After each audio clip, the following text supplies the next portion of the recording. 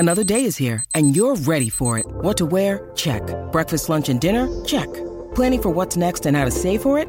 That's where Bank of America can help. For your financial to-dos, Bank of America has experts ready to help get you closer to your goals.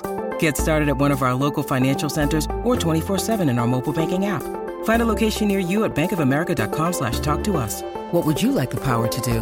Mobile banking requires downloading the app and is only available for select devices. Message and data rates may apply. Bank of America N.A., member FDIC. Hello and welcome to Everything is Black and White podcast. I'm your host, Andrew Musgrove, and today joined by Newcastle United legend Mick Quinn. He's going to talk us through his take on Newcastle United's transfer window. Of course, 5 signings to the door, the return of Andy Carroll, and looking ahead to Newcastle United versus Arsenal, where we will see, we think, Joe Linton making his Newcastle United debut. Of course, Mick Quinn scored quite a few goals on his debut against Leeds United. We'll be talking about that too. Yeah, so Mick, what do you make of Newcastle United's transfer window then? 5 in. Obviously, we'll talk about the return of Andy Carroll first of all. Your take on that? Andy, I just don't know what he's got in the tank. If we all knew that, it's a bit like buying a used car, isn't it? When they're brand new, they're exciting. They're great to watch, great to play, great to be in, and everything. And I don't know, whether injuries have took their toll, but on a free transfer, I suppose he's a good lad to have around. We know what he is capable of doing on his day, and that's terrorising defences, creating chances and scoring goals for himself as well. So it's a punt, definitely a punt. But if it's a punt that could come off. Do you know what I mean? And if it does come off, then it'll be a punt worth taking. Definitely. He gives you something different, doesn't he? He's kind of someone you would maybe bring on the last 10, 15 minutes if it's not been going your way. Pump the ball into the box.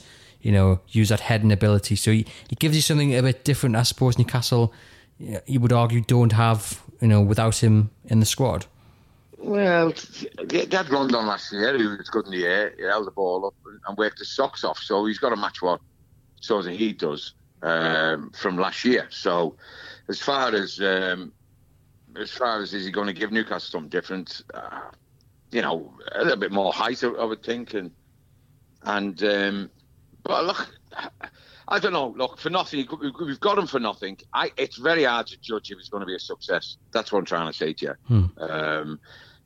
Is he going to start? Is he going to be coming off the bench to make an impact? I could see if it was going to be the other way, off the bench to make an impact, then he would. Then he would be handy to have around the place. But I just think it's very difficult to get carried away and say, oh, he's back, Andy's back home, and he's saying he always wants to come back home.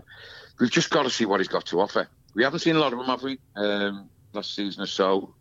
He's been nagged by injuries, and like I said, it's hard to compare the Andy Carroll that's left to the Andy Carroll that's back now. So hopefully he can be the Andy Carroll that left. But there's a few years past since he was the player. He sold for what, 35 million, was it? Yeah, 35 million. Yeah. So I'm not getting carried away with Andy coming back, but I hope he sort of can have an effect, whether it's off the bench or even starting. If he can get back to that form and can stay fit, he is an handful. He isn't. There's no two ways about it, and he does, old-fashioned wise, terrorise centre backs. Yeah, he most certainly does. Definitely with that the height. Obviously Newcastle signed Joe Linton, a new number 9, £40 million. What have you made of him so far? Have you seen anything of him? Again, question mark. No, I haven't seen much of him. All I've heard that he's quick, he's raw. He's a decent size. Has he had a cap for Brazilian under-21 something? I think, he's not yet gone to senior level, but that's his aim. He says that he wants to do well here and then get into that senior team. I just hope we haven't paid way over the top for him, because it definitely price-wise. I know he's young. What's he, 22? Is he? Yeah. 20, I know he's young, and I know he probably has got ability, but was it 41 million? 40 million, yeah, 40 million. 40 million on a player that hasn't reached double figures league goals in his career, has he? As far as I know, is it eight league goals he scored in each season? I think he's got double figures with cup competitions, hasn't he? But again, like I said, I'm saying it as it is. I'm not. Do you know what I mean? I'm just telling you how I feel with the signings. I'm hoping he can fit that number 9 shares. I'm hoping he can be a real success.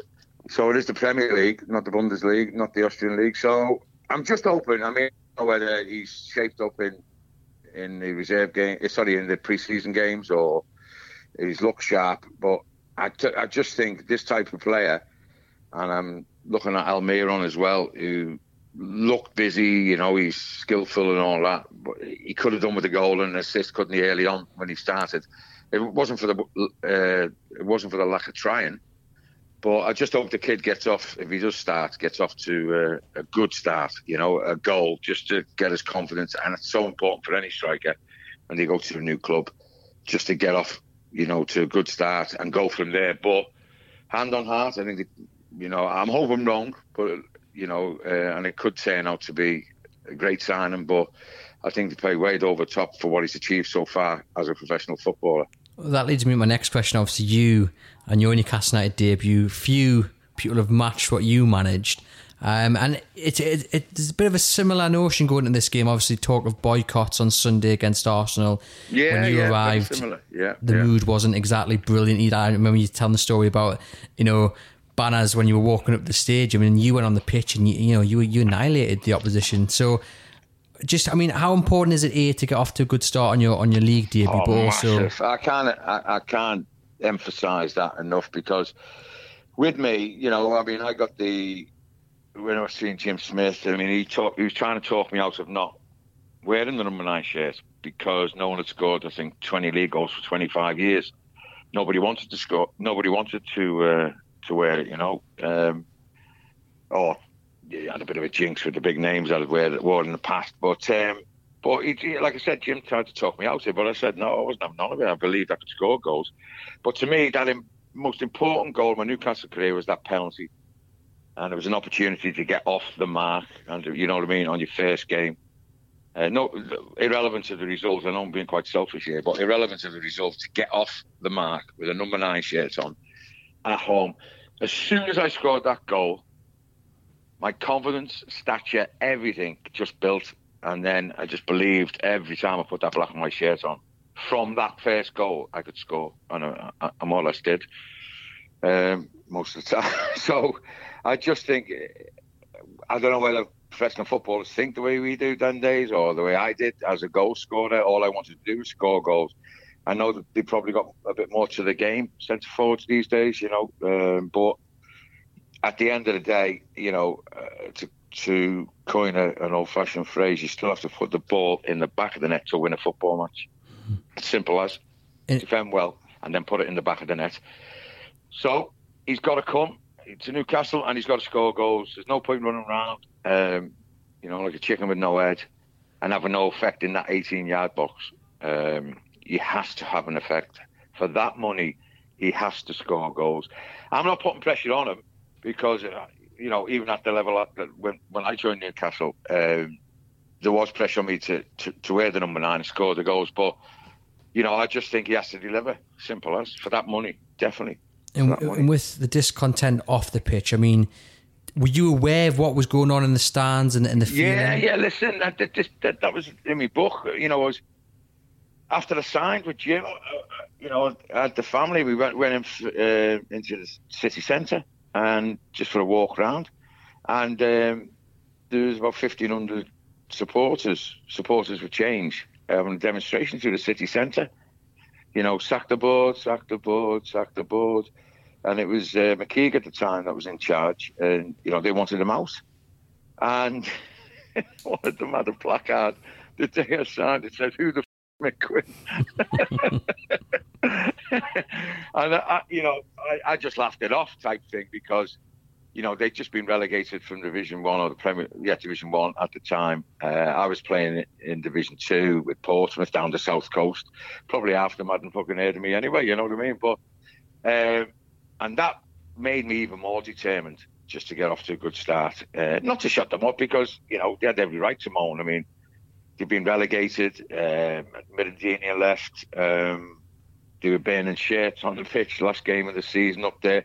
I'd done my homework, actually, when I went up there. So I knew the club was in a little bit of turmoil. I knew they wanted the current board of directors out. And I knew what I had to do was score goals and give them something to shout about, because, like I said, with talk of boycotts and so on, give them, you know, sort of another number 9 hero. And after that, floodgates opened. Everyone who wore the number 9 was scoring goals after I was there, and right through up till now.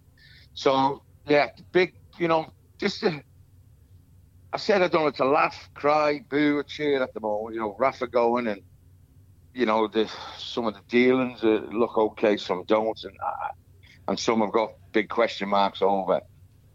All I can do as an ex-player, loves the club, loves the city, is sit back now with an open mind. I'm not going to slag anyone off, not going to say, oh, that's great business they've done, or I've talked, you know, how I feel, and just going to, with an open mind, want them to win, obviously, and see how the season develops.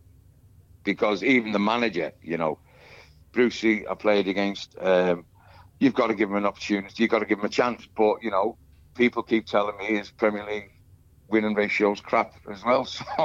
So like I said, all the negatives are there if you want to use them. That's what I'm trying to say, you know. All the negatives are there if you want to use them. There's 1 or 2 positives here and there, but at the end of the day, I think we've just got to approach this season with an open mind and hope they're going to win. I don't know about boycotts, whether they work or whether they don't. I really don't. I mean, it's, you know, new manager now, new players. I don't want them to be booed or, you know, any vitriol or any negativity, because they've got to win Premier League matches. They've got to win Premier League matches and stay in that division again. What do you make of Steve Bruce then? Do you think it's a good appointment in terms of the options that were out there? Or? I don't know. I really don't know. I just think with him, he's a good lad. Obviously, he's probably always wanted to manage his hometown club, and you've got to give him a chance. You've got to give him a chance. But I just hope it's not similar to McLaren, you know, to Pardew, to similar types of managers similar types of managers who had a go and they weren't really successful, and in the end it just all failed. You know what I mean? It'd be interesting to see. That's what I'm saying. I've got to approach this season with an open mind, because we've got to see how they're going to play as well. Are they going to be a bit more attacking than probably Rafa? A bit more looser than Rafa. You know, they're going to concede more goals than Rafa's team. Or is it going to be more exciting than Rafa's team? You know, it's very, very hard. Like I said, if I was a Newcastle fan, I wouldn't know what they're thinking at the moment. Some are for, some are against. You know, it's a really weird feeling going into the first game of the Premier League season. Like I said, you don't know whether to cheer, boo, laugh, cry. You don't know what to do at the moment. But all I'd say is, I'd sit back before there's any comments, give the team a chance to see what they are capable of in first half a dozen games, and the manager, and let's see what's happening. The bottom line will always be, we want Ashley out. We don't want him at the club, and I've still got no positive thoughts about the guy in any sense or form. You know, I mean, this kid, the new signing with Rafa, wasn't it his signing, Ashley, rather than... I mean, I've seen an awkward interview with Bruce and the kid, Joe Linton, when he just met him. Remember, did you see it? Yeah. Talking about his hair and that, you know.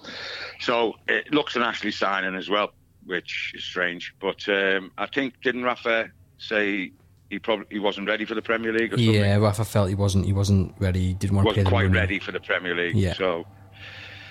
So look, we'll see. You know, I desperately want the team to do well for the fans. You know, like I said, he'd go through the mill with Ashley,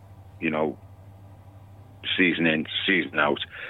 Don't know why the fella's still hanging around, or probably do know why the fella's still hanging around, because he's making money out the club. That's why he's hanging around, Ashley. But it's a toy to him.